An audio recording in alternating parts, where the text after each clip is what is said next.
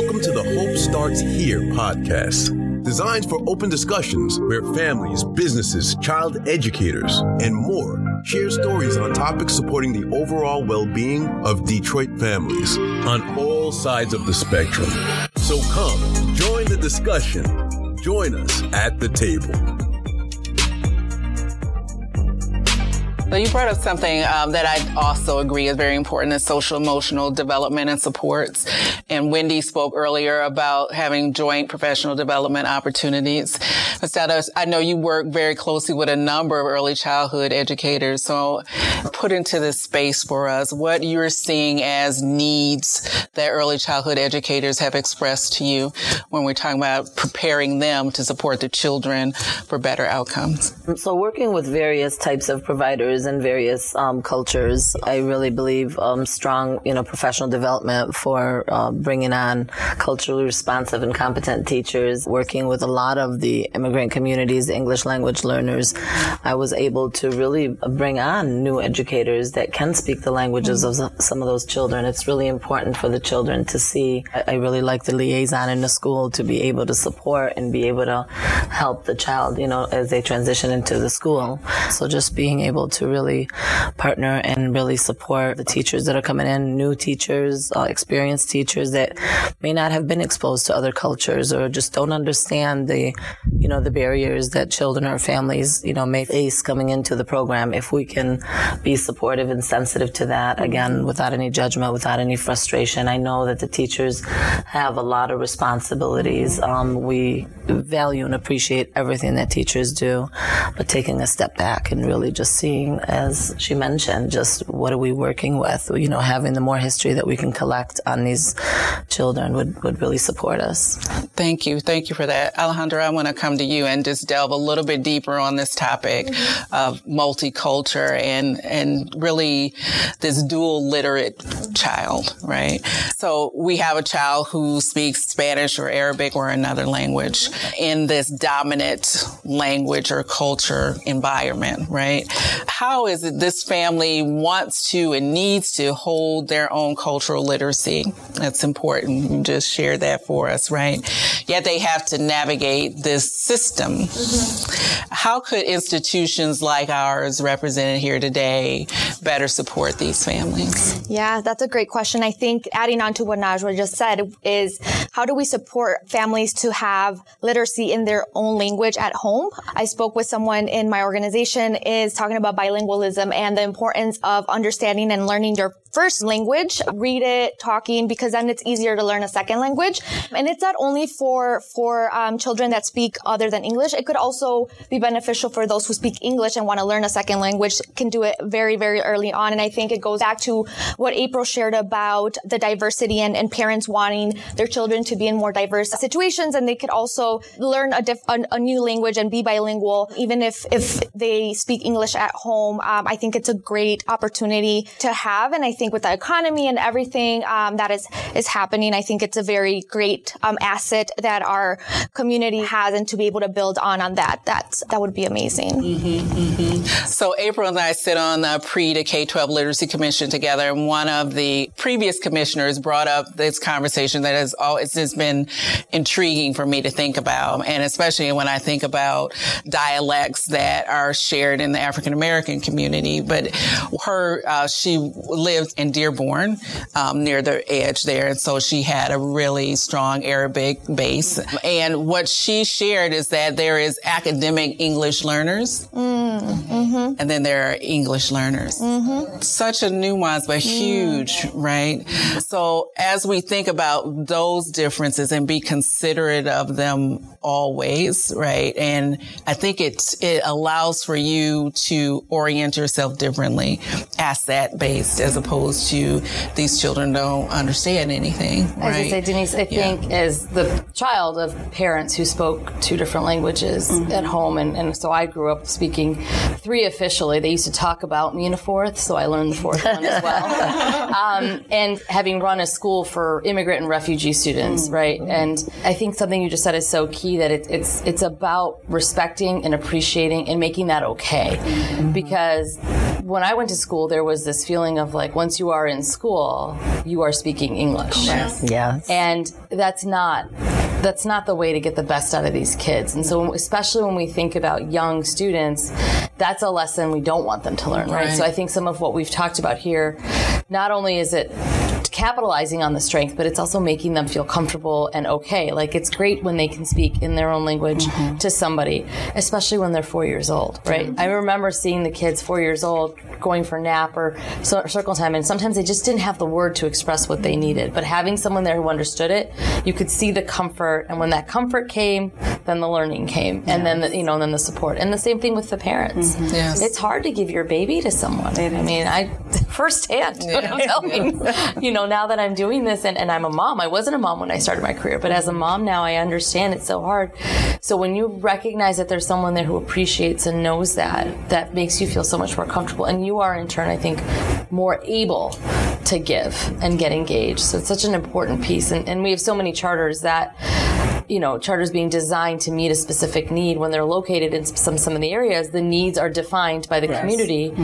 So it goes beyond just language. It's culture, it's acceptance, it's an understanding. And I think it's, that's something that if we can start that from day one of schooling, formal schooling, whether that's at kindergarten, first, second, or at age 4, we can set our students and families up for success. Absolutely agrees. So let's talk about, I'm going to come to you. I want to talk about authentic family engagement. See how it's coming there. And Alejandra spoke earlier about being able to even share assignments and information in the family's native tongue, their language, their home language, and not make that be the responsibility of the student. So let's talk about what we need to do better to have authentic family engagement. Janine, you're up first. Okay. Kind of it piggybacks off of what everyone said. I supported 3 Arabic-speaking schools for GSRP. So all students still had to take an Arabic class through 12th grade, but each class had an Arabic-speaking class. They held the culture of the families very highly. I loved it. I learned so much being there, supporting their schools. Going to your question, the parent engagement involved around that was very cultural based, to be inviting. We all spoke Arabic. We're from different countries and we have different dialects, right? And so my village spoke this dialect. And so I learned so much from that. But there were times where they would share their dishes from their culture, from their specific countries. And that brought the different communities and countries together that spoke Arabic, right? And so it made them feel at home because, one, you speak the same language I speak. Maybe not the exact same dialect, but you can definitely still understand me, and I can definitely still get my point across about my child or the concerns about my children. And then it brings the other cultures together, just joining them together as younger children, because there were still some concerns about this country, and whose country was better, but it brought understanding of that diversity. But the families were so involved in those parent nights and parent engagement. They were just so involved because they felt the comfort of being able to speak or have someone understand them. Making sure that you can connect with your families is just number one, regardless to, what it is. Being able to understand them, have that background, and connect. What is it? Not just my great ideas, because, right, I have all the great ideas for parent night, right? And no one shows up to parent night. I'm like, this would have been great.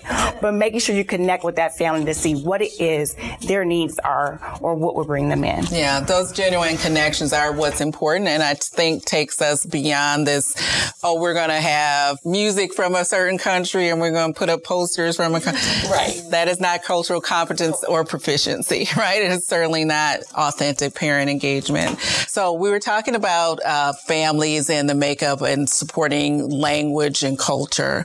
I wonder if you can share with us just what you've seen in your community and how Arabic families need to be supported better or how they're navigating systems. Piggybacking off of what Janine shared with the different dialects and the Arabic communities, there's definitely an influx number of Arabic communities that are refugees. Just knowing there's a difference between the immigrants and the refugees. For me, my family came as immigrants in 1977. I was 11 years old. Just the challenges that they faced. Now I had to kind of relearn my culture all over again with the large number of refugees that I'm working with. As you mentioned also that there's English language learners, there's some that are highly educated. They're having to come here and start all over again. It's huge. I support Head Start Macomb County with home visiting program with the Judson Center, the home base with the early Head Start. When I look at just some of the challenges and maybe developmental delays that the children have, some of the women are facing some of the PTSD. They're lonely. There needs to be a system of support for the mother as well as the child. There's just a lot of, disparities in the community. Like you mentioned, the dialect is important for us to know the differences and not assuming everybody is of the same country or whatever you've encountered or religion. It plays a big role. As a Christian Arab, like you mentioned, they were happy to see me as an Arab coming there in a predominantly Muslim community. You speak my language, you understand my culture. So they were all, one after the other, hungry for the information to get the CDA training, to be able to get a job in early childhood program and be able to change their financial situation. Coming to a new country, starting all over, it's hard. I really appreciated that you appreciated that being in that community. And it's a large community, not only just in Dearborn, some are in Detroit, having to be on the borderline and just really being in the Southwest community as well, and loving the work of some, organizations that are really catering to that needs, not just being able to label or just think that, they should just assimilate within. It's really hard. I can't imagine. I do remember, just final thought, one child when I had my previous center, who was a refugee, during nap time, we turned the lights down and she hid under the table, and I said, "What's wrong?" And she said, "There's a bomb that's going to happen." So that's so sad for a 4-year-old, and just really having that, the trauma-informed trainings and support and being able to support the children and families. Thank you so much for sharing that perspective. Thank you. Thank you for allowing me to share that. In your supports, Janine, with families, I'm wondering about this transiency and moving from place to place. How much does housing become a concern for families? And then how does that impact the students' learning and how they need to be supported in in classrooms? Housing is huge. I think that's just a huge thing within our city, as a whole. And trying to find adequate housing, affordable housing, the terms with slumlords, housing that that's not adequate for the child to live in or suitable for their children to live in, but the parents are doing the best they can, right? I know our agency, we do have a housing list that we do supply our families with. Some of my case managers for our scholarship program have assisted some families in filling out those applications because then literacy is a concern with the families, and so just trying to get what I was saying earlier, those wraparound services to help that family. What are the needs of your family?